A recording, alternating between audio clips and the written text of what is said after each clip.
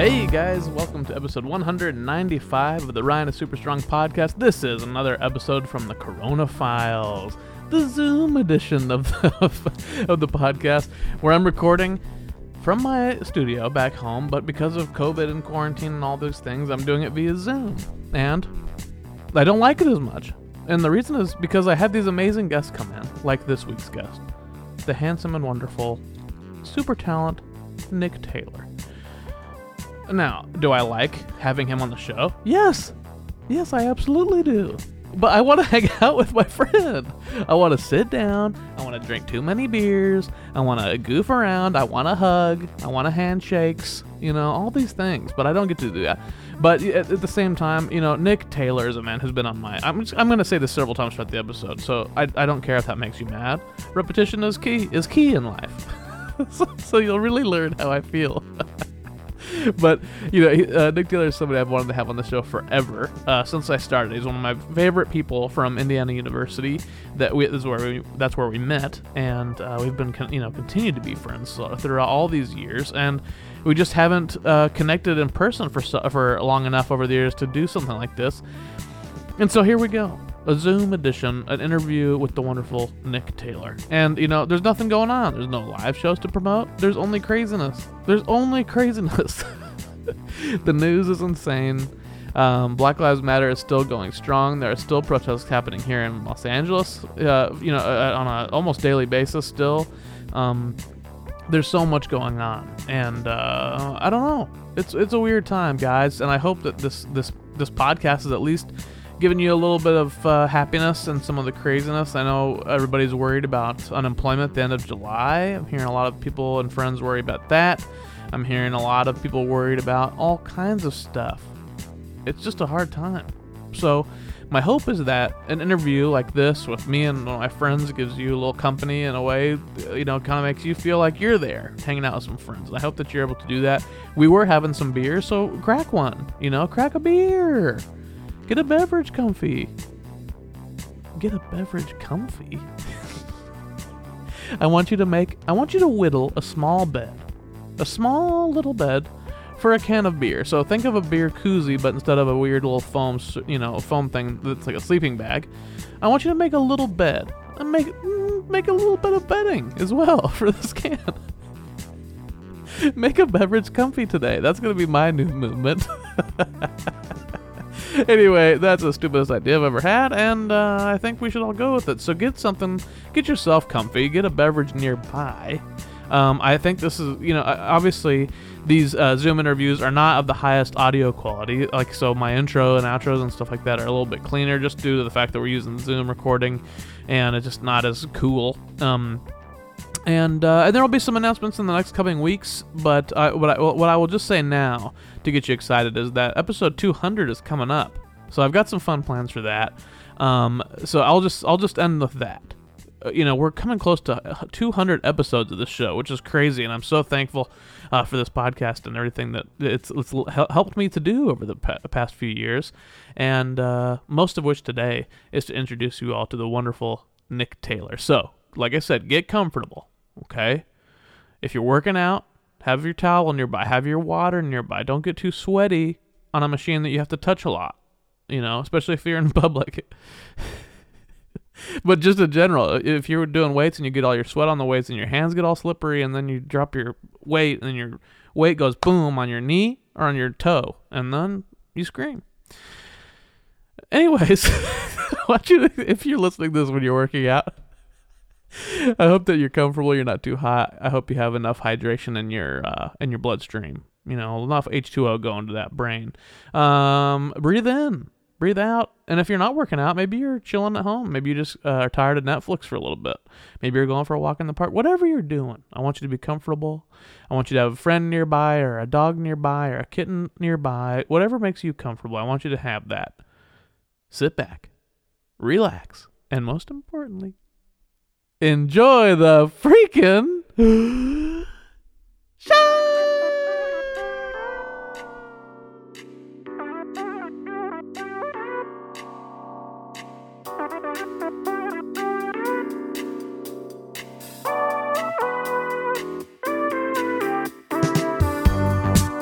All right. Hey, welcome to the Ryan is Super Strong podcast. This is Ryan Knutson, and I am, you guessed it, super strong. Today's strength level is Drum Fam. Now, this is a hashtag that many people have seen, especially drummers, and as I've said on this podcast many times, I loves me some drummers. Now, you can tell already that the person that I have on is a drummer and a fantastic percussionist because I only have badasses on this very show. But I will get back to what I mean about Drum Fam later in the compliment corner. I will talk about what I mean by this later on. It's a very strong strength level for the day, in my opinion. So before we get there, I need to introduce my guest. This is a man, a husband, a father, a dog dad to 2 dog pups, a fantastic drummer percussionist, a fellow Hoosier, a percussionist in the U.S. Navy band based in Washington, D.C. Ever heard of it? This is wonderful, talented, handsome, blue-eyed man, Nick Taylor. Hey, thanks for having me, Ryan. I appreciate it. Of course, thanks for coming on the show, dude. Of course. You fall in line with I just interviewed Matt Judson, who you'll remember from IU. I remember Matt, yeah. I interviewed him via Zoom, and you fall into this group of people that I always wanted to have on my wacky little show, but I just figured at some point I would be in DC, or I'd be or you'd be in LA, and I'd be able to hang out with you in person and get you on the show. So like I never invited you on the show because I figured one of these days we'll be hanging out together and I'll be like, you have to do my stupid show now. And put you. I'm sure at some point I'd be in LA and we'd be, sitting maybe 2 a.m. and we'd be doing this podcast at some point. But yeah, here we are doing it over Zoom instead, which is totally cool. It's fun, Well, that's all day. It's like I mean, obviously this whole quarantine thing is more curse than blessing in my opinion. But there are some little bright spots, and one of those is like I'm hitting that list of people that have always been on my list of guests, and just going like, fuck it, man. I want to have them on in person, and I can do that later too, But let's get some of these people. Let's start checking some of these guests off the list. And you've always, since day one, been on my list of people I wanted to have on my show, my friend. Well, that's very kind of you to say. I feel privileged to be on, man. It's nice of you to include me in the list of badasses. I would not include myself in the list of badasses, but it's really nice to. Well, you say that is exactly why, my friend. That's exactly why you're a true badass, in my opinion. I do appreciate that. I think the same of you. So, just a couple drummers being badasses, I suppose. That's right, baby. So, the first question I ask all my guests is the same. Everybody gets the same first question, and that's just simply, hey, who are you, and what are you doing here? It's not only the question, but just the way that you ask it. That, yeah. Definitely a vibe. Yeah, okay, cool. Who are you? Yeah, man, like you said, I'm all those things, a dad, as of recent, and a husband and a drummer and a dog dad, of course. Yeah. I am a drummer in the United States Navy band. I am a part of the military. Yeah, went to boot camp, did the whole thing. Yeah. After that, went to grad school in New York. Went to Juilliard for percussion. Went to Indiana with you. Mm-hmm. That's where our lovely relationship blossomed. Right. And undergrad in percussion performance there. Yeah. And before that, from Wisconsin, born and raised Midwest boy. Right. So now I live in the DC area. I live in Maryland, and with my wife Katie, who I also met drumming. She's also a drummer. Was in her prime a drummer when we were going to college together. Yeah, that's right. Yeah, and we have a beautiful little baby named Eliza now. She's 6 months old, and since quarantine, my job has not been percussion. It's just been basically taking care of a baby, which is a total shift in my daily life, and I absolutely love every minute of it. It's been totally wild, totally taken out of my element, to be honest, and it's just been awesome so far. So that's me. You're a full-time baby daddy at this point because of quarantine. Yeah. Pretty much just a full-time, like what I imagine, like a college drummer dude taking the role of like a mom that like power walks with a walking stroller and like has friends that she meets up with and like makes meals and just like totally embodies like the stay-at-home mom vibe. Yeah, I'm a dude just like put into that role. That's how I took some, especially since the beginning of this quarantine. It took, you know, what is it? We're on the end of month 2 of this thing. Yeah. Which is wacky to think about, but it took 3 weeks for me or so to like really get thrown into the deep end. And yeah, now we're here, and now I don't even know what it's like to go back to work. Like to put a uniform on and go perform in front of a crowd. It's going to take some time to get used to doing that. I'm still like keeping up my chops and all that stuff, but of course. And you know, I busted out the Pandero the other day, which was awesome. Yeah. I'm trying to get those chops back. Which it's not an easy instrument, man. That's like a no. Yeah. I even busted out like the most educational, like fundamental videos that I could find from Scott Kettner, you know? Yeah. And just doing total basics, and I'm starting from ground zero. Yeah. And it's coming back. It's coming back for sure, but it's taking some time. But anyways, yeah, trying to stay as proficient as I can with the limited resources that I have in the house.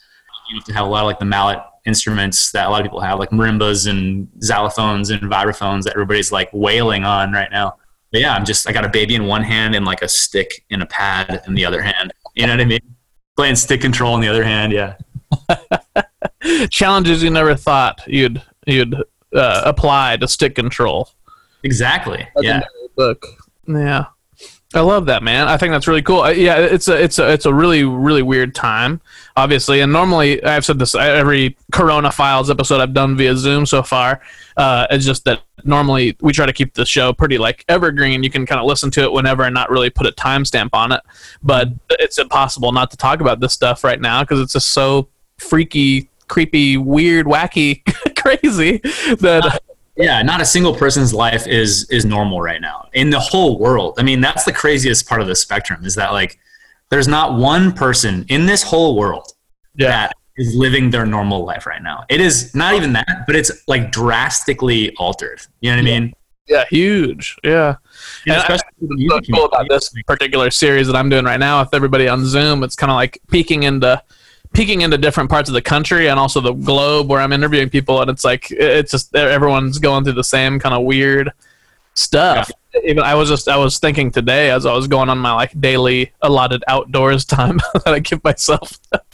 I was thinking how weird it will be when someone actually does hire me to come back and entertain. You know, just like whoa, I have to get back to work and commute and stuff. What's the last gig that you played?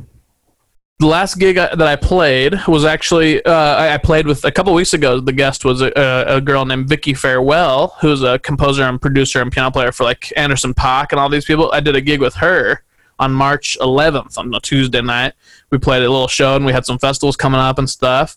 And that was on like March 11th, and then that was the last day that I played with a human being in real, like in person. You know? Yeah, you've done some online things that I saw, like done several online videos and things. Xylophone Rag, I like that one a lot. Oh yeah, a little Nick Stone. Yeah, that was awesome. I love that. And you knew Kyle Trask as well, didn't you? Yeah, from my childhood. Yeah, from high school. He was in my competing drum line when we were like in a high school drum line. Yeah, has he been on this podcast? Yes, he had an episode of his own, and he was also on the first Power Hour episode I did, episode 60. Kyle Trask, dear friends out here, you know, and I had heard his name, you know, several times from you guys because he knew Jesse and you, and he had studied with Spyro a bit, and you know he knew McDackey and Derek Dreyer and all these people. So I had known about him, and then when I moved to LA. I think a year after I moved out here is when he moved out here, and so he hit me up, and we hang out all the time. He's one of my best friends out here. Good dude. He was an awesome quad player, and then I found out later that he was into Brazilian music when I was getting into Brazilian music, and then he's a monster Brazilian percussionist. Yeah. I remember him like shedding the hipique like really, really well, right? Yeah, freaky deaky. He's a badass. True bad mofo as well. And I've mentioned you so many times on this show because we've had so many mutual friends. You know, on the show, Will Reno has been on. Now Jeff Ellis has been on. You know, and via Zoom. So many mutual friends that we all that we love and feel true love. It's a big community too. I mean, it's like a big, having that Zoom recently where we had the big reunion of the whole studio. That's right. It was overwhelming how many people there were, but it was kind of like, whoa, like everybody's gone places. Everybody's got like cool jobs now. And we always joked around about like, oh yeah, we're going to call so-and-so over at like North Texas University and he's going to call so-and-so over in the blah, blah, blah symphony. Yeah. And, the reality is like, yeah, we're all doing cool things. And it's really fun to see how everybody's routes have gone, Oh, truly. And so you're a Wisconsin boy. There are also some past guests that are not drummers that I've met, unbeknownst to me that they grew up in Wisconsin and knew you. For example, Braxton Molinaro or Adam Cheskine. Do you remember Adam? I don't know if I remember Adam. Adam is one of the most funny, lovable people I've ever met. He lives a few blocks away from me now, and he's on the show. He's in a group called Schmab with one of my great friends, Carolyn Jania. They've been on the show several times as well. And Adam, when I found out that he was from Racine, I think, or maybe Kenosha, I can't remember. I feel like it was Racine though because I was like, "Did you know Nick Taylor?" And he goes, "Was he with the one with those piercing blue eyes?" And I was like, "Yep, that's the one." That's right, man. So you're well known by so many of my past guests throughout time, and I'm excited to have you here on the show, man. Yeah, it's fun. I'm glad to be here. You're a Wisconsin boy. What'd you miss? What do you miss on now that you're in Maryland? What do I miss from Wisconsin? Yeah, Spotted Cow. Yeah, definitely Spotted Cow. A lot of the things. This is funny you bring this up because one of the things I miss most, my mom sends me pretty regularly, and it's the because I'm from Racine, Wisconsin. It's the Racine Kringle from a bakery called O&H Bakery. Yeah, right around the corner from me, and you might see these now because they ship them out to Trader Joe's everywhere. Yeah. And it's kind of like one of those items that in the aisle as you're checking out, you're like, I don't need any of this shit, but I'm going to grab a bunch of it, kind of. Yeah. Mm-hmm. And this one's like in a white, kind of like wax paper thing, and it's like a gigantic donut squashed down, and like a Danish pastry with like a filling, and it's usually like a pie filling. Of any sort, there's like, I think the one we have now is like raspberry, chocolate. I think chocolate pecan is the two that we have right now, and they put like little frosting on top of it, and it's the best.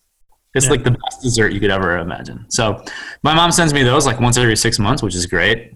Yeah, the Spotted Cow, man, is a big vibe in Wisconsin for sure.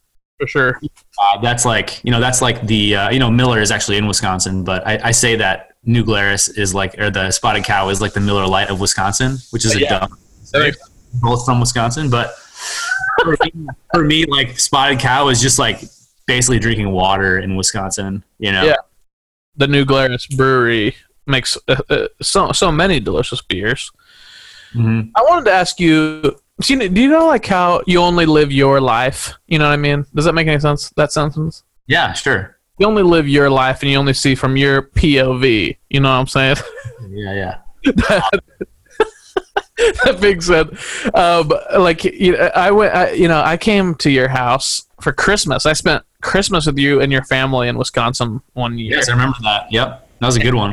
I wondered if you could tell me that story. I don't care about the listeners right now. I just want to hear like your version of that story because I only lived my version of it, And now as an adult, thinking like, what if this weird drummer comes out of nowhere and goes, "Please let me come to your home for Christmas. I'm miserable."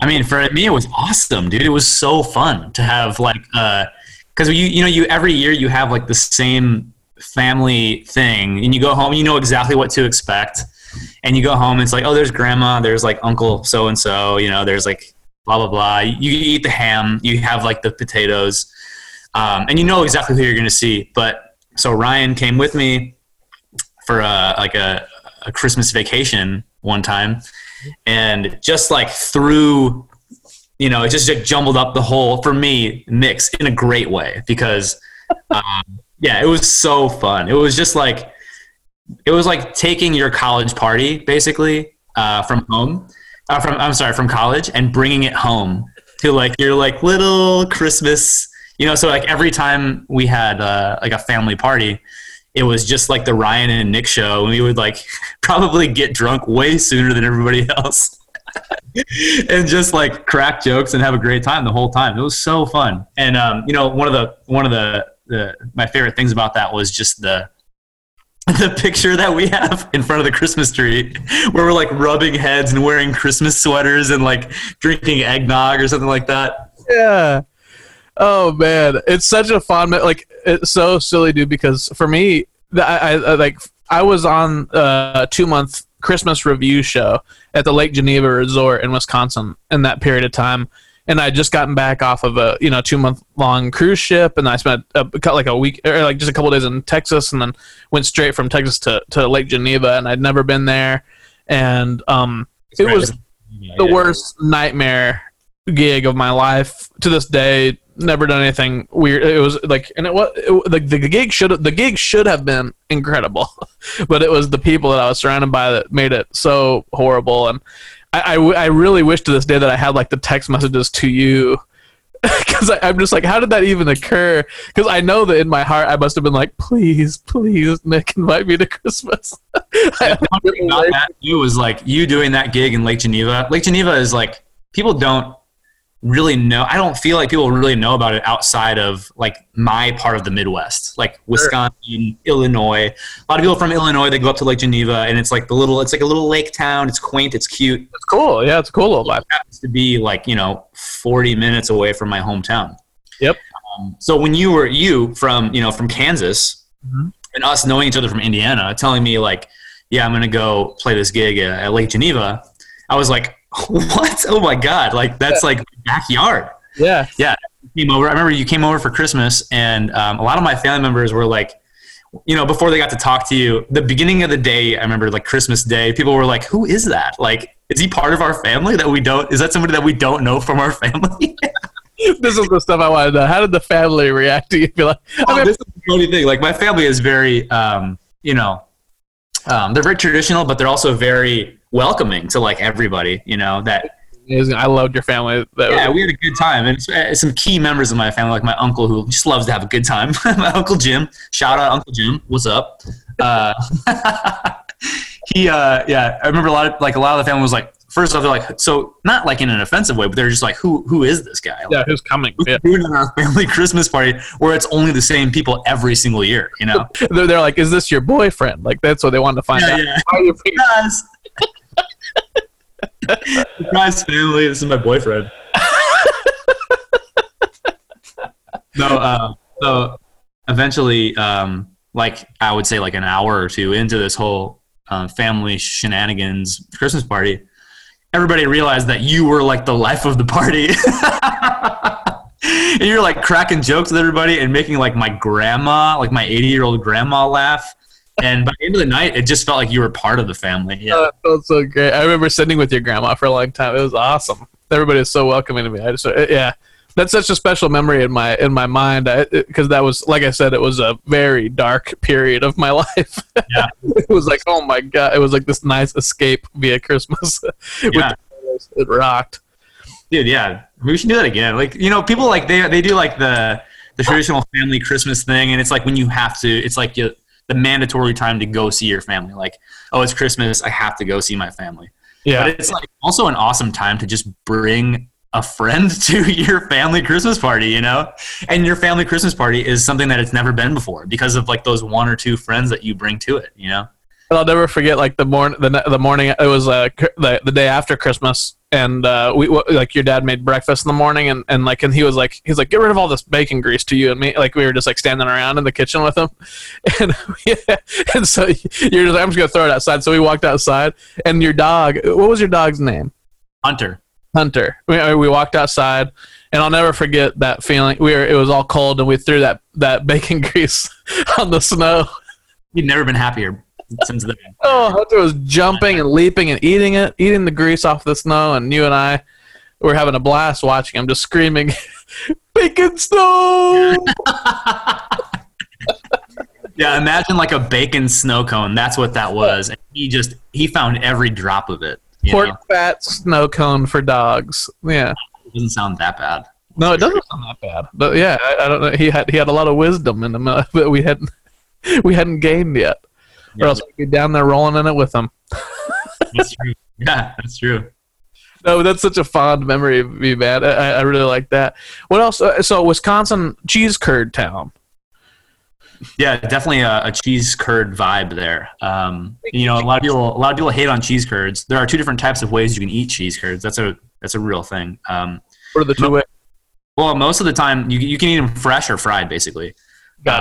Most people have had them fried because you can go anywhere to like any diner and not anywhere, but a lot of places they have fried cheese curds, and you can't go wrong with those. You take some cheese and you fry it. I mean, what could be better than that? You know what I mean?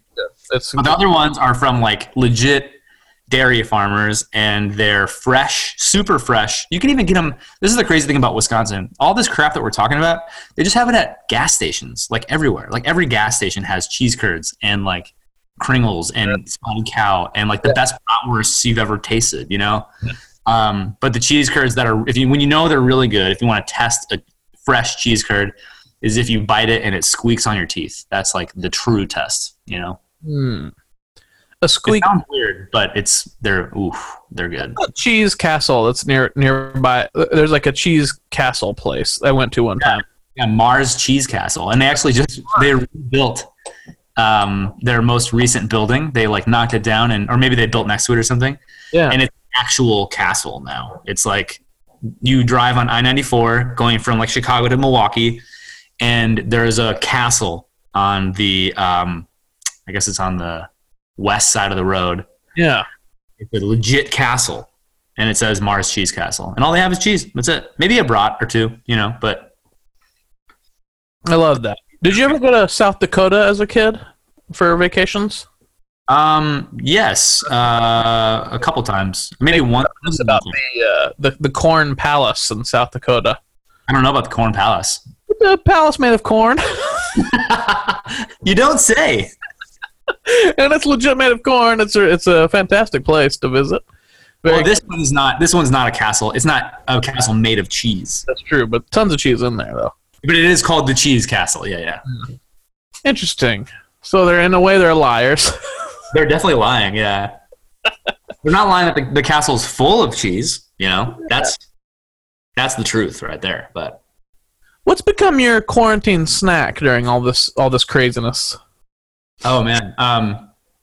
So I make granola like once every. Well, I used to before the quarantine. I would make it like once every 2 weeks. Right. And since we've been home just a ton, I had to keep it in this little tin. Yeah. And before this, like I was like super. Like I was getting ready for like bike racing season because I'm like a pretty avid bike racer. You are.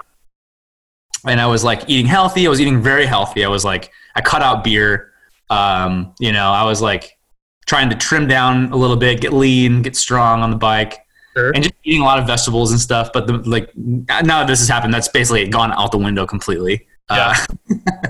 And I'm trying to backtrack now actually, but this granola has been like a staple of my day. Honestly, I fucking love it. The recipe easy to explain. Can you give it up to the listener now and me?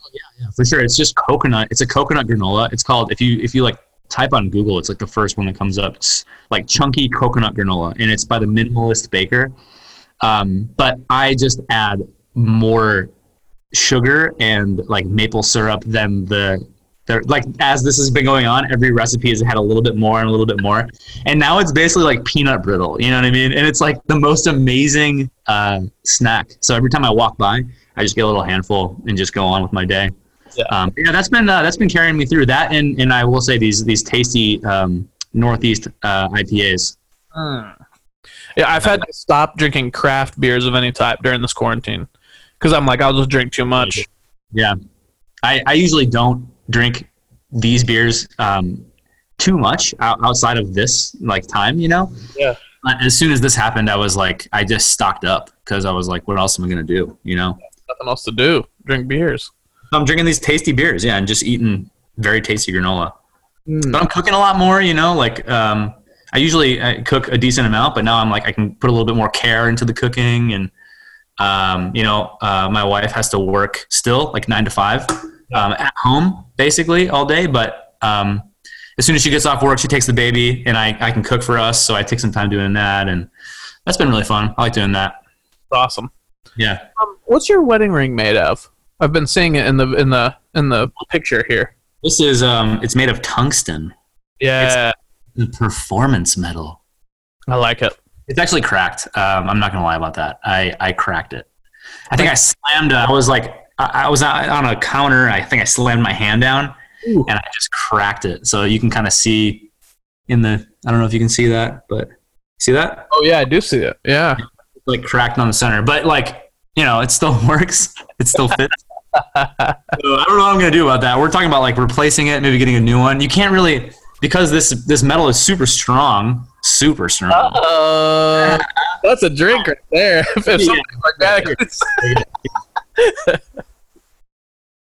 But it's very brittle. So if like there were stories of people like with this ring on and like say like a husband and wife. I heard this story when I bought this actually. They were slapping hands. They gave each other a high five, like "Yay, we're married!" And their rings hit each other's rings, and they both shattered. Ooh. But it's strong enough that you can like carve into like rock, basically. So it's weird. I don't know. You're thinking about are you looking at a medal for your wedding or what? Well, it's funnily enough, a week and a half before this is I'm very, very private about my wedding details and future nuptials and things like that in general. But this a week and a half before quarantine happened, we finally found a jeweler that we trusted to make the wedding band that like to finish the engagement ring or whatever, like for Lori, and then also to make mine. And so then he took her engagement ring, and we said that it was supposed to be done like in a few weeks and all this stuff. And then this happened. So Lori's engagement ring has been in a vault. Wow. Ranger's vault this whole time, and it's highly uncomfortable for me and her. It's a weird thing, but we trust them. It's awesome, but yeah, I finally figured out, because I was really, really for a long time I really wanted to get one of those cool like wooden rings, or like maybe like some kind of metal with wood and stuff and all that stuff. And I couldn't figure out what I wanted, and I looked and I was trying to get somebody that I trusted and stuff, and then finally we met this guy, and he was like, "You don't want wood." He's just like, "Don't be stupid. Don't be stupid." He's like, "You want this to last your whole life, then you want to pass it on." He's like, "Don't be stupid. You're just gonna break it. It's too porous. Doesn't matter what kind of finish they put on it." He's like, "You're a drummer. You're a hand drummer. You're gonna not take it off. You're gonna sweat on it. You're gonna spill beer on it. He's like, for years you're just gonna like put that thing through a beating." he's like, "Trust me." And I appreciate it when somebody like schools me like that.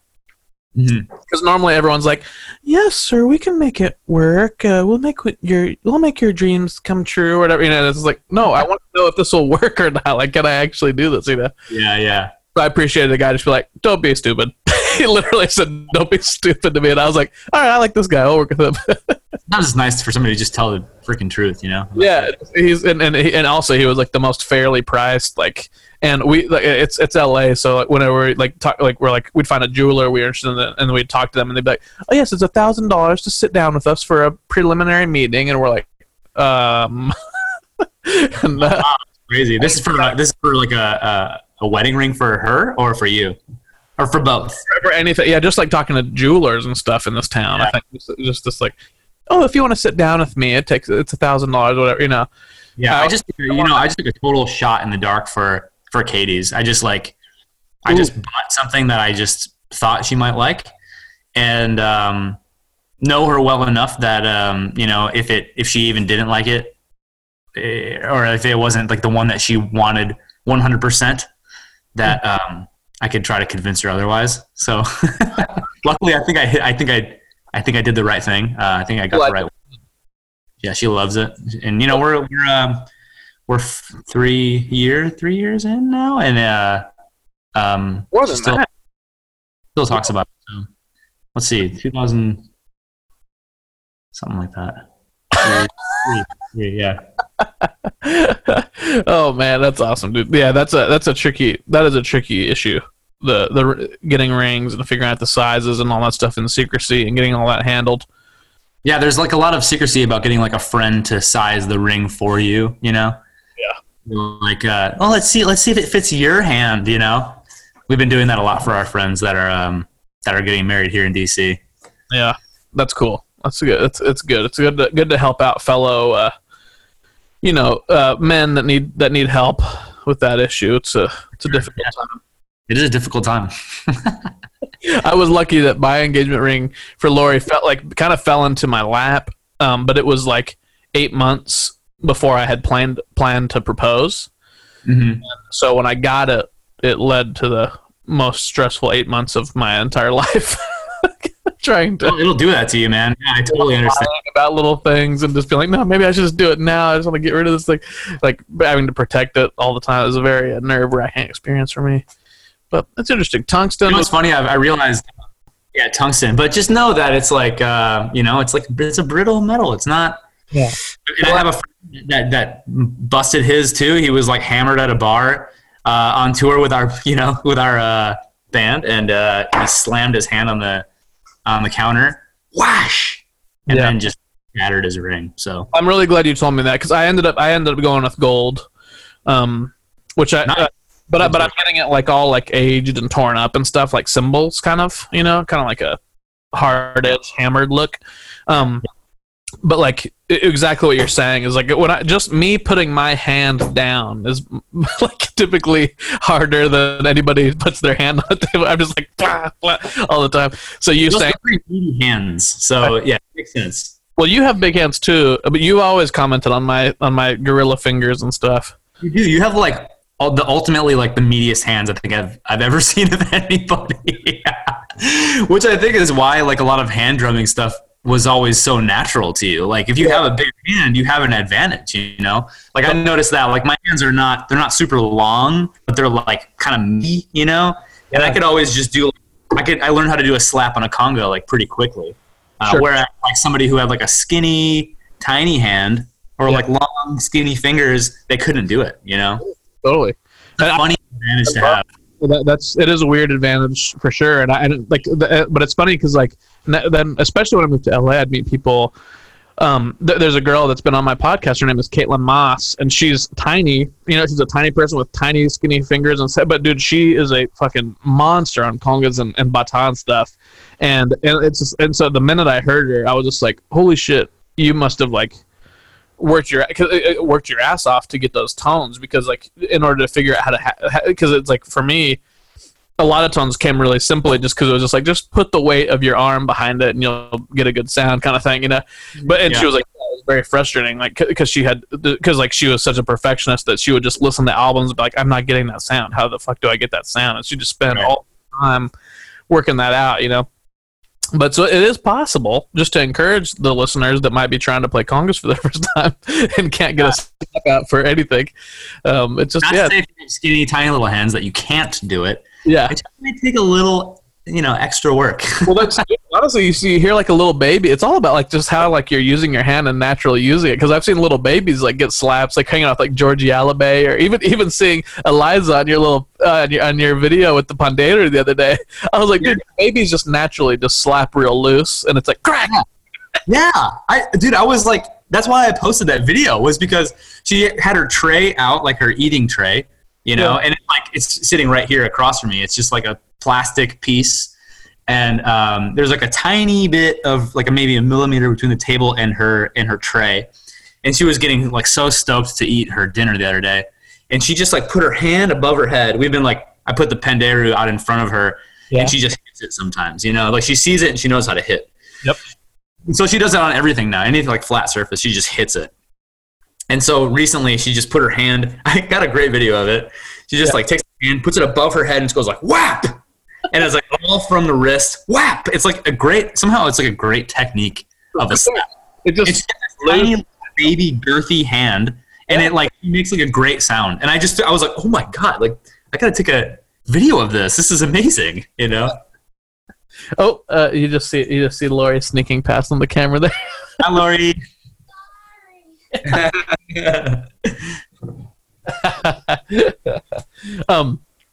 No, I think about that all the time. 'Cause, like, I still have students and like adult students and stuff to this day that they're like, I've been practicing what you've been telling me, and like I've been trying to tape my fingers because it's hurting so much. Like, I'm not trying to be the next best conguero and stuff. And I'm like, dude, you're not. Relax. Like, I'm watching you. You're like so stiff and so And they're like, no, man, I'm doing everything you're saying. I'm breathing. I'm doing And I'm like, just look at this video of like a baby doing it. And like you can find them online all the time. When, like little babies are just going like crack, crack, crack, like with no work at all. I know. I'm like, they have a better slap than you, and their hand is 1/10 the size. Yeah, it's so good. How it goes. We're gonna try like giving her like some hand drums, I think, just to like get a feel for, not even just to be a drummer, but just to like get a feel for making sounds and like trying to be a musician of some sort, I guess. I don't know. I can imagine being a baby and slapping a drum would just be like the most fun thing ever. Here I am, like 31 years old. I'm still doing it because I did it once when I was a kid. Yeah. Now, like you made a career out of it. So, Yep. It's gotta be fun. I don't feel like I'm working. It's gotta be fun in some ways. It's the most kind of primitive and instinctual instrument on the planet. It just feels good to make a big sound. Yeah, for sure. Yeah. Lori laughs at me all the fucking time because I still like I'll be washing dishes. We have especially this like one big like metal mixing bowl that we have, and like I'll just be washing dishes and stuff, and then there'll be like I'll be washing this metal bowl out, and then like just the perfect, and I literally don't even remember that it makes a sound or anything, but like it's one of those you've used them in percussion ensemble pieces and stuff all the time, but like you fill it with like just a little bit of water, and then I'll like hit it against the side of the sink or something. And it's like. And then I'll sit there for like 20 minutes, like just like using different like spoons in my hand and like wooden spoon versus metal spoon, filling it with different parts of water. And Lori's like, "You're wasting water. Stop! What are you doing?" And like, it's crazy sounds. I love dipping a gong, like a small gong.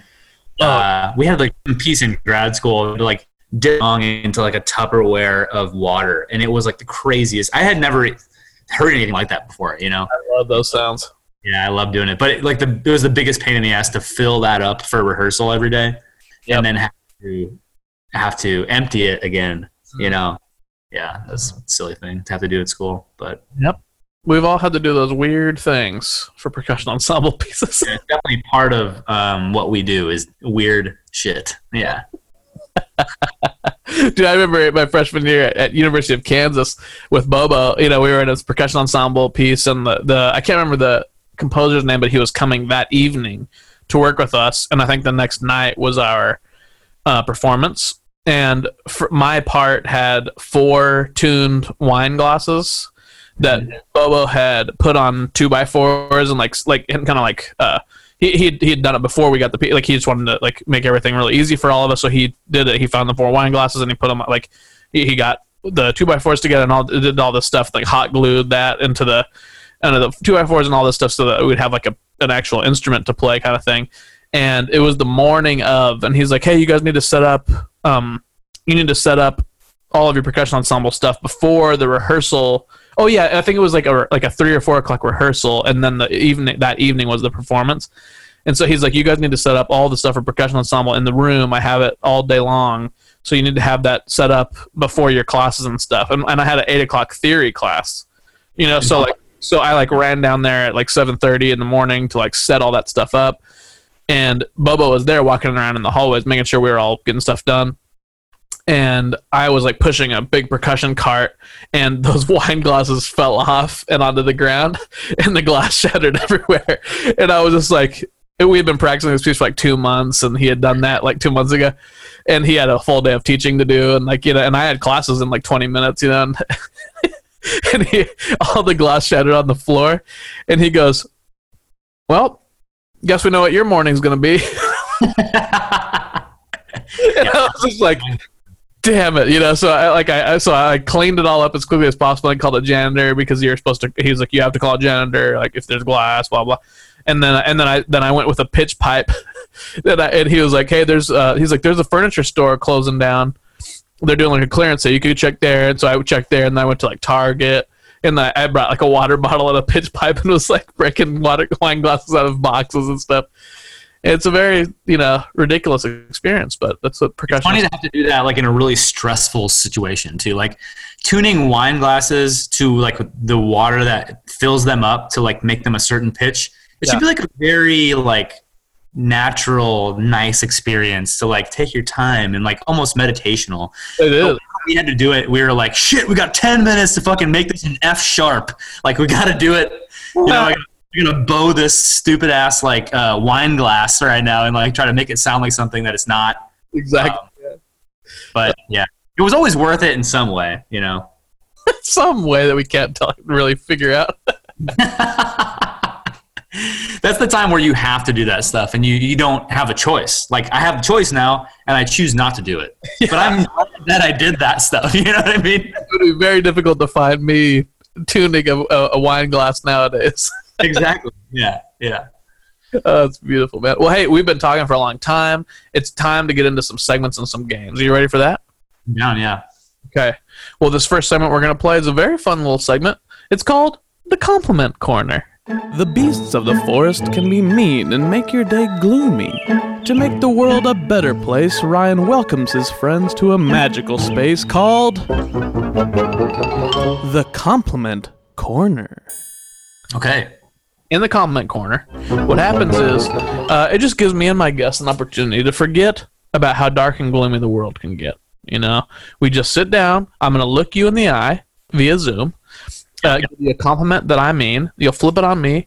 Give me a compliment that you mean. And we're both going to walk out of the Zoom call one compliment heavier at the end of the day. I like that. How's that sound? I like that. Okay, good. All right, here's my compliment for you, my friend. If you remember at the top of the show, I said the strength level was drum fam, Mm-hmm. And you for me, epitomize what that word means. Like take all the hashtags and the kind of silliness of that away. For me in my life, I remember literally being in the car with Jake Harpster when we moved to Indiana, and going like, and I literally said to Jake, imagine the friendships we're gonna make at IU, because we were so excited about like going to this new school together. And like when I think back on it, I'm like Nick Taylor, and like Jesse Willis and Will Reed, like some of these people, but like you were the first, very very first one, because you had done DCI with Jake and Andy and all these different people that we were are in our friend group. But like for me, it was like I met you because of drums. There's no mistaking it. Like we didn't accidentally meet. We met because of drums. We went to PASICs together, went to shows together, went to, we took every masterclass, we did every ensemble. We did like Pandeiro duos together. We did like, we did yeah, man, we just did so much like drum stuff together.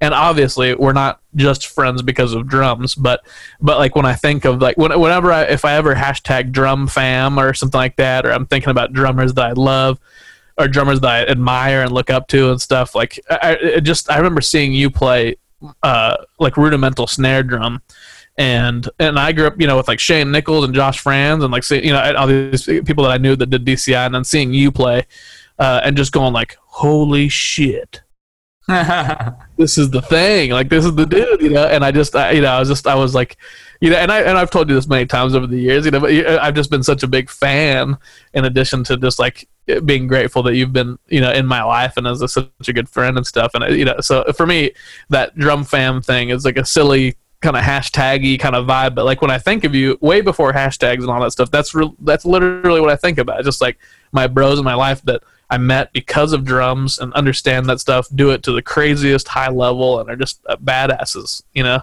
I like the drum fam thing. I actually hadn't heard that before this little session here, but okay. Yeah, I like it. It's good. Good. It kind of makes me realize how much of my immediate, fam is definitely related by drums. Like totally, almost all my closest people in my life are related to me in some experience or level by drumming together. Which is awesome. Yeah. Makes sense. It's the only instrument that really like lends itself to just becoming friends. Yeah, not every instrument is such a community based feeling, you know. But like all the stuff that you and I fell in love with. I mean, I never did DCI, but you were truly one of the only guys that ever really made me regret that decision, because I always wanted to play drum set in bands and tour and stuff like that. But like hanging out with you and just like every summer that you were doing stuff, I'm like, damn, it would be fun to like just be partying with Nick, like, you know, like, or, you know, doing so. I should have auditioned for that group or something, you know. But you would have been a great drum set, like a drum corps drum set player, I think. Yeah, it would have been fun. Yeah. You know, we're 10 years too late now, but at the time you would have been, yeah. I just start auditioning now, please, guys, please. You know, they canceled this year of DCI, which is the first thing that happened, so it's great. That's really crazy, man. That kind of shatters our world in a weird way, but yeah. Totally. Yeah. Well, that's my comment for you, my friend. I mean it, and love you so much.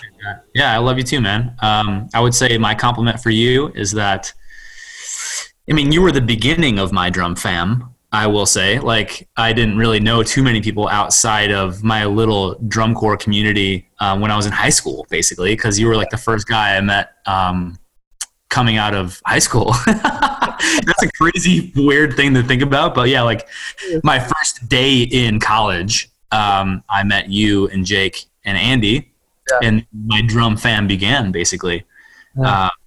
So we were the roots of that. But I think, you know, if we're going sentimental in this compliment corner here, I think the biggest thing that I was to take away from you was how to put a positive spin on any situation. And I always really admire that about you, because I am a cynical dude at times. I take things really personally. I tend to be kind of judgmental, and I struggle with not thinking, like, you know, taking a judgmental thought, and you can go one way or the other. And many times I will go the dark way, and I get into a dark place, and it's not great. I have to pull myself out of it.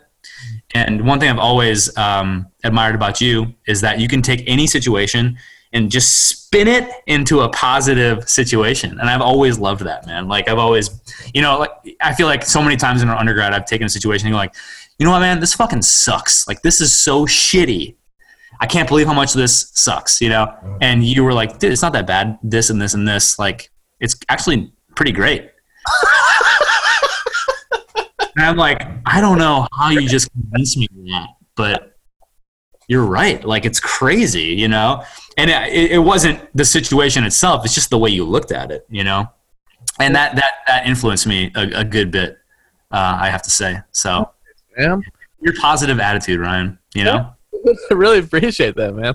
I appreciate that, especially as I get older, because I mean, you know, I'm the same way, dude. Like, I especially now. I mean, it's this quarantine especially has done some really hurtful stuff to my life in general, you know, and everybody's lives in general too. But you know, but this is the latest thing where it's just like, it's hard. It's really, really, really difficult to positive spin your way out of everything. And as I get older, I'm always trying to look back at little Ryan or young Ryan or college Ryan, you know, and just go like where, like, please, like, talk to me right now, like, talk to me right now, because I need like a boost of that positivity, and I still carry a lot of that, but it makes me feel good that you think about that and you think that way of me. For sure, yeah, always the life of the party, like, that's like, yeah, that's undoubtedly, you know what I mean. You know, I was thinking this the other day. This is totally off topic. Good. Because we have a Chick-fil-A that just went into like nearby our house. I was really quickly of the Friday meal deals, dude. Oh my god. Yeah. Remember those? At the mall, we would you go and you buy something, you buy a meal at Chick-fil-A, and then they had these Friday meal deals where you could bring your receipt back to Chick-fil-A, and whatever order you had on that Friday, or I think it had to have been a Friday. It was like a Friday of that month or something like that. Right. You could just get that exact meal for free. Yeah. You remember that? That was amazing. I love it. It was the best deal in the world. I can't remember who figured that out or why, but I just remember that becoming like a big tradition for the percussion ensemble, like their percussion class, like everybody that was that was doing drums. It was like we would go after some event and everyone would like buy their food. Then like the next week or 2 weeks later, we'd all go back again and get our free. Just dinner. free. No money. They just say like, can I get this, this, and this? Here's my receipt. And they're like, yeah, you don't owe anything at all. And you're just like, oh my God. And it was on Friday. We did so many Fridays started with that. Remember, because we would like finish classes, then like we'd all go back to our dorms or our apartments and stuff and we'd take naps. And then it was like meet at Chick-fil-A 5:30 or 6 or something like that. And then we'd go like to the movies, we'd go to a party. And I specifically remember like Saw, seeing Saw with you.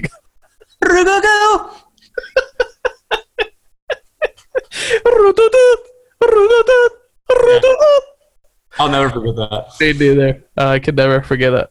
Every once in a while, I still whistle the song that you always mentioned as well, and because you always talk about my whistling. And can you do that whistle for us? Yeah, it's so it's not an original whistle. It's the whistle from Richie Rich that the butler does when he's when he goes to prison. Okay. Wow. Very. He goes to prison and he's in the shower, and somebody tries to murder him in the shower, but he kicks his ass. But when he walks in, he goes.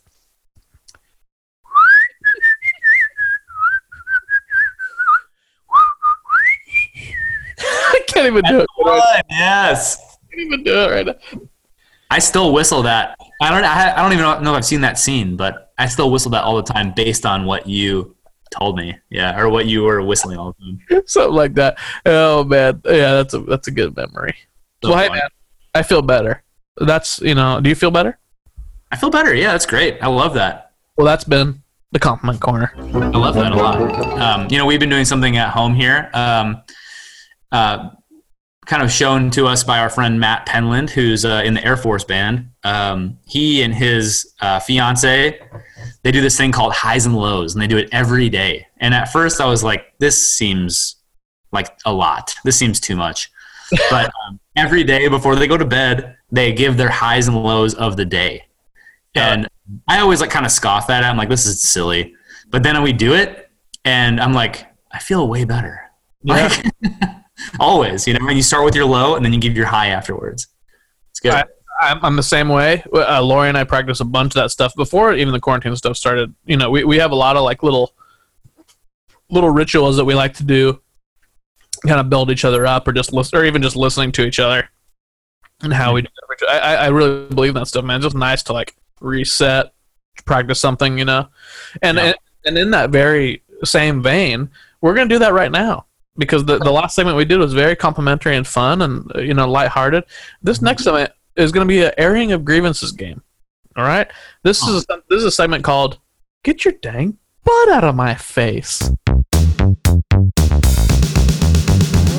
When you're getting bugged by the human race, what you gonna say? Get your dang butt out of my face! I like this. Okay. So, get your dang butt out of my face. What we do is we talk about something that's been irking our chain, pissing us off, making us angry, whatever. And we'll get to talk about that. We'll talk about whatever it is, and then it gives you a chance to tell the story and then tell that thing to figuratively get its dang butt out of your face. True. Okay, I like this. Make sense? So, do you have something that's been irking your chain right off the bat, or do you want me to go first? Why don't you go first? Okay. Yeah. Okay. I'm going a little bit different this week because I play this most weeks now. It's just a favorite game people like, and I love it. It's a nice airing of grievances game. But the way I'm going this week is a little bit more internal. Instead, normally I pick stuff that's like people that are irritating me or things, politics or something that's irritating me. But today I have to go with something that's been driving me insane about myself, especially over quarantine, was that I'm running late to like everything, including this very podcast interview. It's like, and I'm like, and I mean, not hours late, but like I'm 5-10 minutes late to everything that I do. like I'm always, can you have this in by 5? Yeah, and then it's 5:10 or 5:15, or like I was supposed to meet you at 5 o'clock, and it was like, and at 5:01, I'm like, sorry, dude, I'm stupidly running late for no reason. like I just like cannot get to my own home that I'm already in on time. And it's driving me nuts because I'm just like, what is wrong with you? And like, and then if I think about my day, I can think about where I could have easily cut off 1 or 2 minutes in this thing or this thing or whatever, and just where I'm like, it's today was a perfect example of like there was no reason for me to be late to hanging out, but I just like, I let things last too long, and then by the time I started getting geared to do this, and then I'm trying to get stuff ready for Lori because she's going to come home and want it, just all the different things. It's like the more time you have, the less, the more you lose track of time in a way. You know what I mean? Exactly. And it's driving me nuts because normally you have a schedule that goes from 8 a.m. until 9 p.m. You're like on it. You're on it every single way, but you have one thing to do, and you're like, oh my God, I'm going to be late to this one thing that I had today. You're exactly right, dude. My day to day is like I wake up at the crack of dawn. I'm doing stuff every minute. Like I schedule every minute, throughout my day, and I'm like, okay, I'm supposed to be driving from here to here, but I can make this phone call during that time, and then still get there. Whatever. It's like every minute's so scheduled, and I'm at the end of the day, I'm like, man, I crushed that day. That's great. Good job. But like now, I'm like, okay, I have an interview at 5 p.m. and I'm late to it. It's like, what the fuck is going on? Yeah. So for this week, I just have to yell at myself and say, hey, late procrastination brain, get your dang butt out of my face. I get that. And I'm hoping I can change it, I think you can change it. I think it's looking up for you. Thanks, man. Yeah, for sure. Well, what's yours? What's been pissing you off? I mean, I have to go with my most recent thing that pissed me off, and this is it's stupid to complain about, but, okay. Because you could get political in this time, this day and age, this current situation. I've been every day I make my oatmeal and I get up and I watch the news for 2 hours, just like throwing shit at the TV, like just pissed off. And I could talk about that stuff, but I'm not going to. Basically, I think the most get your butt out of my face type scenario is, like twice a week these days we'll order some food. And I will say the last 2 and probably the last 7 out of 10 times the order has been just massively messed up. Yep.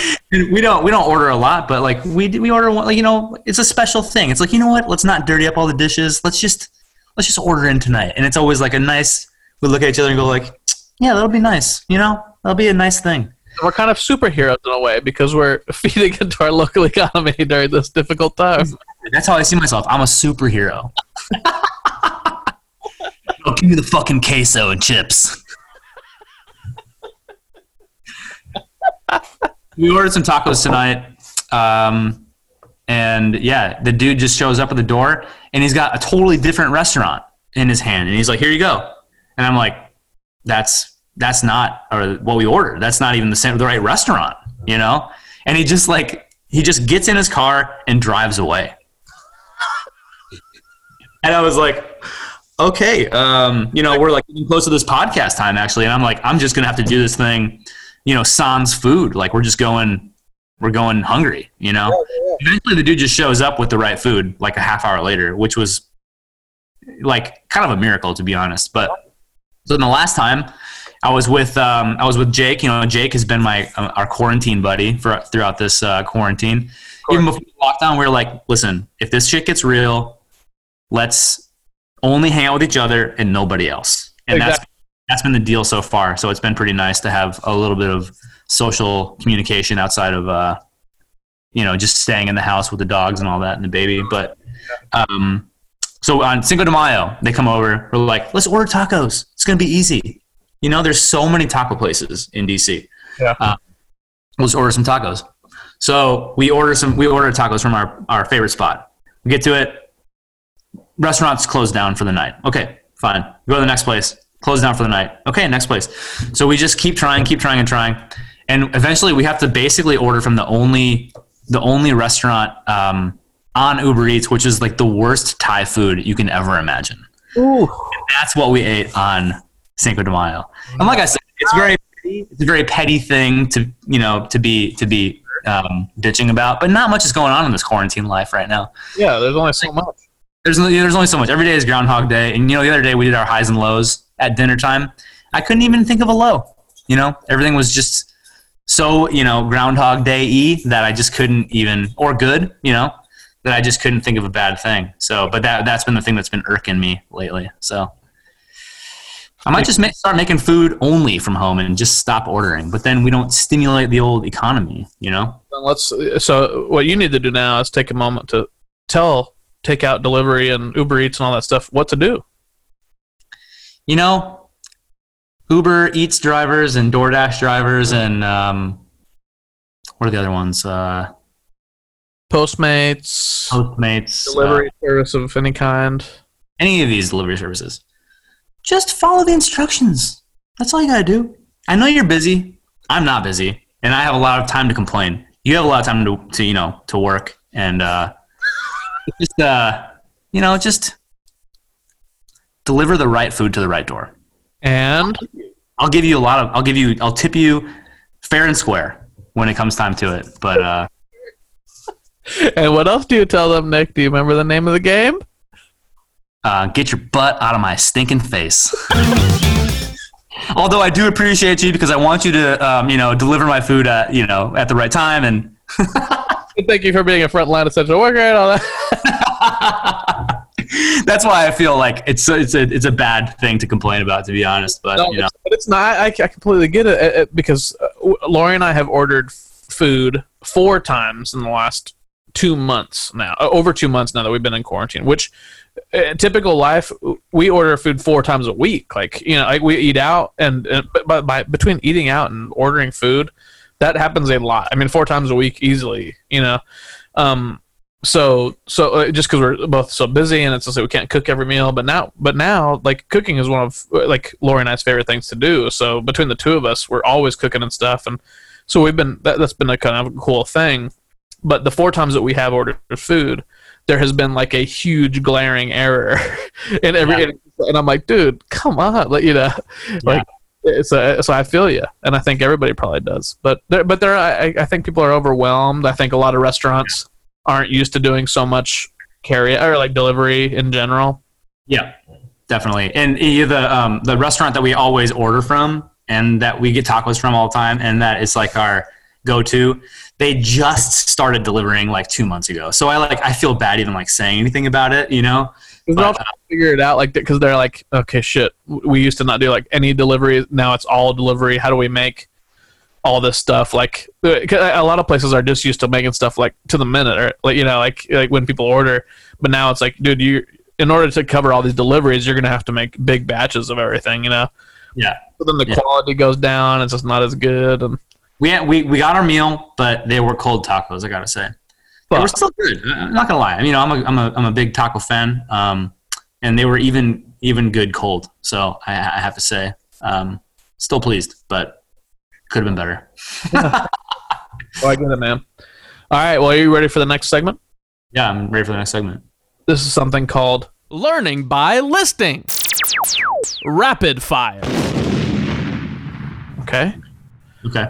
In this segment, what happens is I'm going to give you a topic. I'll give you 2 topics, one at a time, and I'll give you 20 seconds, and you're going to list all the things you know about that topic. There's no right answers. It's more like a Rorschach test than anything. It's just to hear how your brain works, how a Nick Taylor's brain works, how you deal with pressure. High pressure, high stress situations like this. Not ready, but let's do it. It's fine. Okay, are you ready for that? So just anything that comes to your mind. The first topic is favorite drummer boys of all time.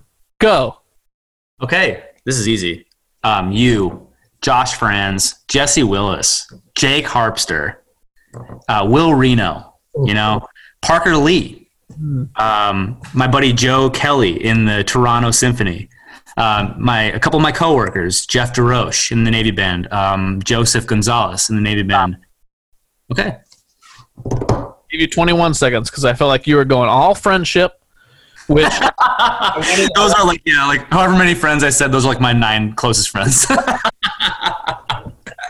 I love that because that's you could have said Buddy Rich, Gene Krupa, Jose Pasillas, El Negro Hernandez, Giovanni Hidalgo. You could have listed all these monster drummers, but you went straight friendship, which Yeah. I mean, I feel lucky that a lot of my friends are some of honestly like my most influential drummers too. You know, like it means more when you know them and you see them work to me than it does just watching YouTube videos. And like maybe the YouTube videos, the quality is like, you know, out of this world, Buddy Rich style shit. But like, I don't know, when you see your friends working so hard and you see the product, it's different, you know? Yeah, totally. Yeah, I get that. There's only it's just the more and more as we age up, you're like, oh yeah, the guys that we were watching videos of when we were little kids are still those same dudes that are still getting the same endorsements and doing all the same gigs. Like, so none of us, so those jobs aren't even available.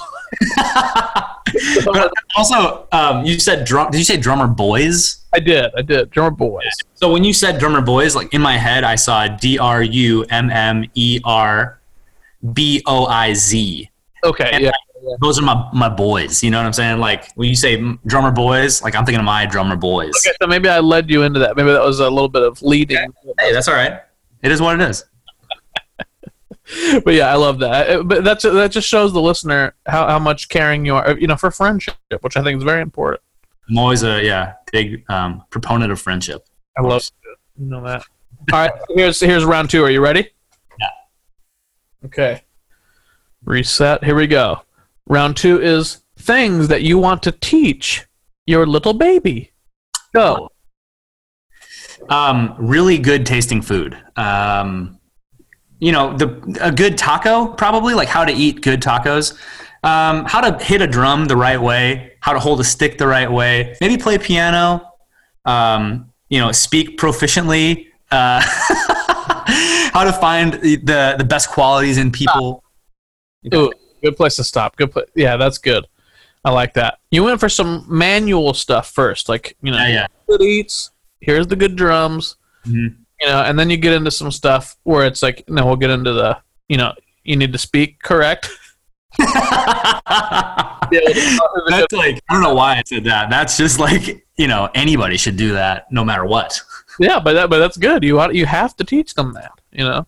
Okay, yeah, true. You have to. You just have to if you want them to have a fighting chance in this world. You can't not teach them that. Yeah. No, you have to teach them that. I love that, man. What's being a dad like, man? Are you a different dude now than when I last saw you? I don't know. Maybe it's hard to say for myself, but like I probably am, to be honest. My mom was telling me that she's been watching this Netflix special about babies, and says that a man who spends a lot of time with a baby, like this part of their brain that, you know, is like really emotional, grows larger than usual. And I do feel like that is happening to me a little bit. Like the Grinch part grew 3 times the size or whatever? Yeah, it's pretty much the same thing. Yeah. So like I'm just a big softie now, basically. But yeah, it's crazy. You know, one thing is that I always thought I would have a boy for some reason. Like growing up, I always thought like, oh yeah, I'm going to have boys because I have a brother. You know, my mom had brothers and my dad has a brother. So it's like, I thought like we'd only just have boys, but we had a girl, and it's so different, I think, than what I thought it was going to be, in the best way possible. I just love it. I love every moment of it. It's so fun. Today I took her to get vaccines. That was a sad time because they lay her down on this like kind of medical table, and she's all happy and giggly and like just having the best time. Like she's got like a pacifier and she's got a toy in her other hand. Yeah. Then these doctors, they just go boom, boom, and like take these shots and put them in both her tiny little thighs. I was gonna say, it's right into her little baby thighs. Yeah, all at once, you know. And she just like, she cried hard. She cried and breathed harder than I've ever heard anybody cry or breathe. Oh. And it kills you for like 10 seconds. And then you know how a shot goes. It hurts and then it goes away. And like as an adult, you know that and you prepare for it. He had no idea what was happening. So it happened. It was fucking crazy for like 10, 15 seconds. And then she was fine. And then it was done. All good. And she looked at me and smiled. And we were like, all right, let's go home, you know? Like, well, this place sucks. Yeah. Yeah, let's not come here again. The sad thing is we have to go in 1 month. So sorry, Eliza. I'm not a dad. I only have a dog, but I just brought Rupert to the vet like a month ago because he was having some skin issues. And the first thing the doctor did was like I brought him to the vet, which he already doesn't like, and then the doctor just goes right up the butt with the finger, and he yelps and he just looks right at me, and I'm just like, dude, I'm sorry. I'm sorry, bro. Like I don't mean for that for you. Yeah. Life. I didn't know he was going to do that. Otherwise, I would have told you. And, so, like I'm like, it's nothing like having your baby go through it. But I just, at the same time, I had that feeling of like, ooh, I definitely don't want to start my day, because that was like an 8 a.m. veterinarian thing too. So it's like starting your day with a stranger's finger up your butt. That's a weird way to start your day, I will say. Not the best start to the day, Yeah, he'll get over it. I was like, he'll get over it. Sure. He'll get over it. It might take years. But it happened. Yeah, it happened. I mean, I will say the one thing about being a dad is that, I'm 6 months into it now. She's 6 months old. We've gone through a lot in 6 months. It's like she was so tiny when we first started, and now she's like sitting upright and smiling at us and laughing and like saying not words but like sounds, and she's eating food. And I will say, you think so many things are important in life, like these, like, oh my god, I have to make sure that my my snare drum video is perfect, and I have to make sure that like this person doesn't think this about me, or this person doesn't think this about my playing. And then you have a kid and you like start to like dig into that world, and then you're just like, why did I ever care about any of that stuff? Like, who cares? This is shit. I love that, dude. Yeah, it's a weird feeling that just kind of like rolls over you, and like your perspective of the world, it just kind of like alters just a tiny bit, because it's not about you anymore. It's about this kid. It's about this baby. Like, it doesn't matter what you want. And this is like verbatim. This has happened so many times where I'm like about to do something that I want to do. Like, I've set aside time for myself to do this one thing, and I'm so excited for it.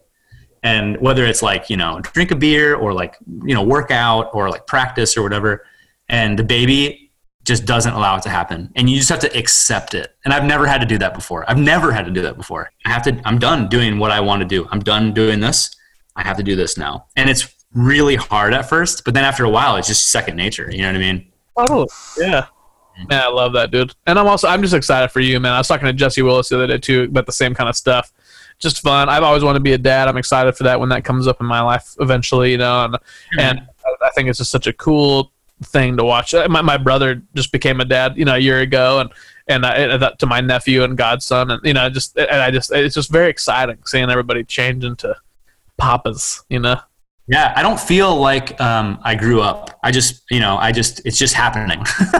And I just like now I'm the same dude, but I just have a baby now, and this like all responsible wife that like, we like, somehow we form together. We make this great little family. It's awesome. Beautiful, man. I love it so much. Did you watch that Seinfeld stand-up yet? On Netflix? No, it's on my list though. Yeah.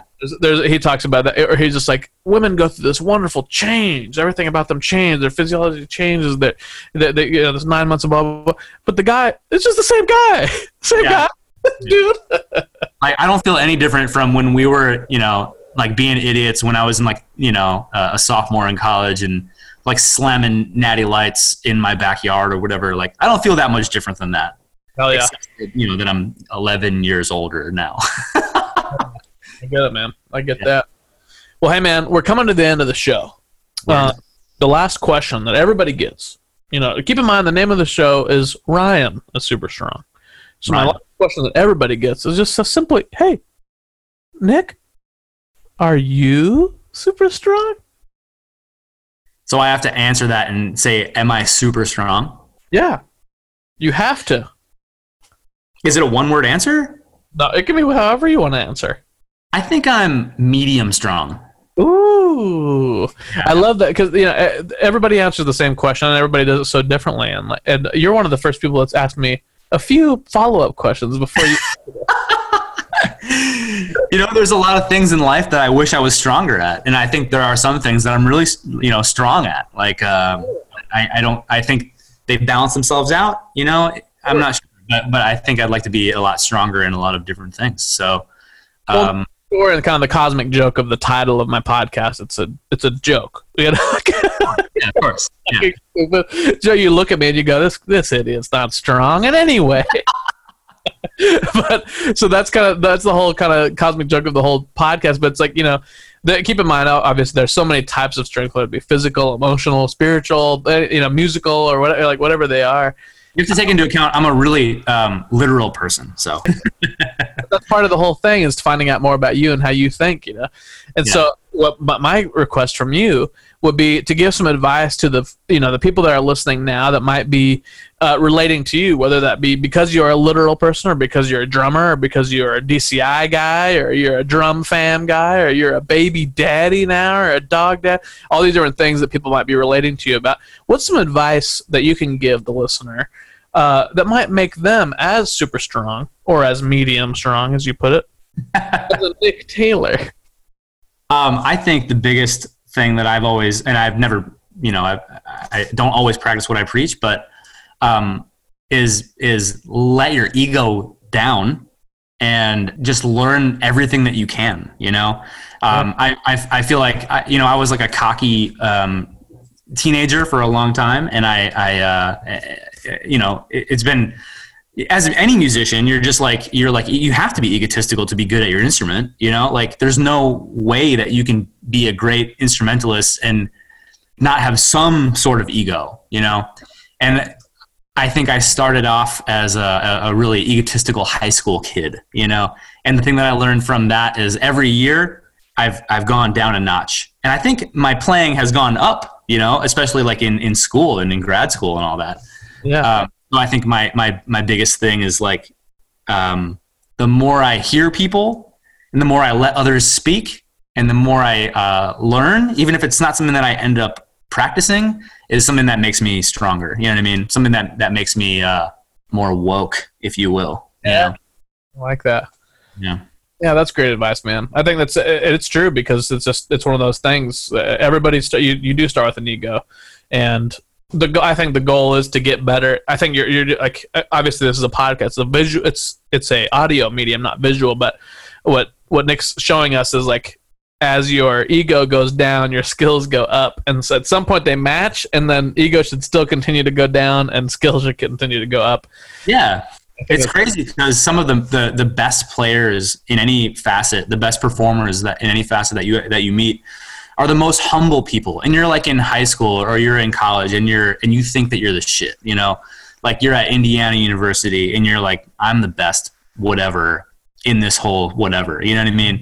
Yeah. And then you meet somebody who is the best in the world. And then they're like, oh yeah, man, I don't really know much, but this is what I can teach you. And you're just like, oh my God, like this guy is way more humble than I am.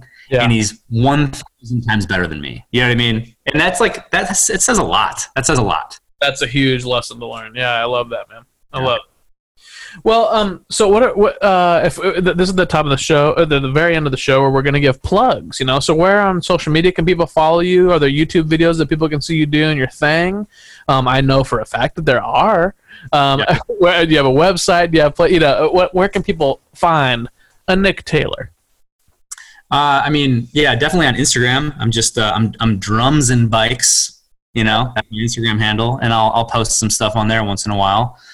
It's a lot of bikes, and I would say it's more bikes than drums these days. And maybe even it should be maybe drums, bikes, and babies at this point. Yeah, because those are like the three facets of my life. But dogs, granola, beer, coffee. I don't know. Yeah, there's a lot of things. Longest Instagram name. Yeah. But yeah, drums and bikes. Nick, if you just search my name on Instagram, and I have some videos on YouTube. There's some like old, you know, snare drum videos on YouTube.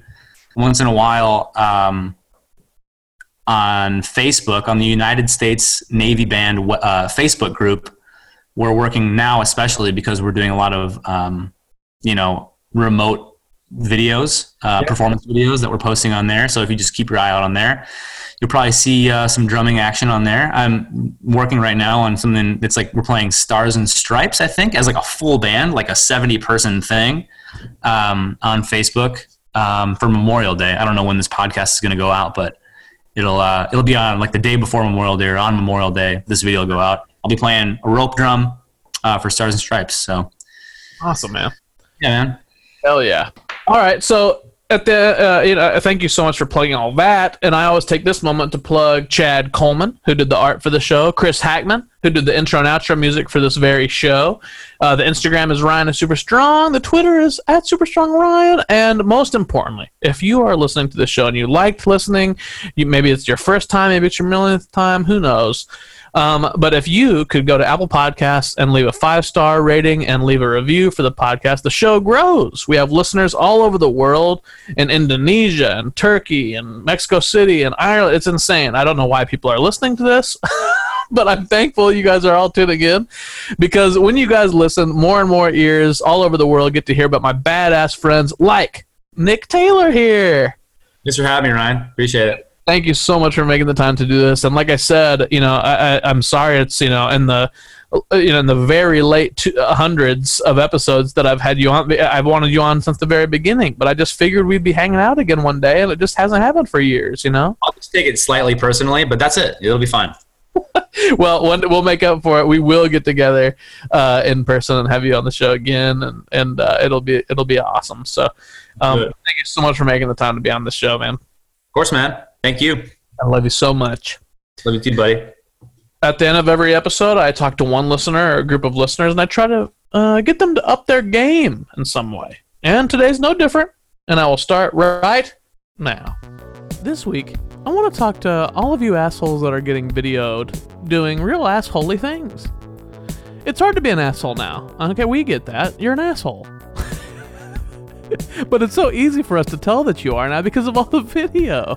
But don't you want to not look like an asshole?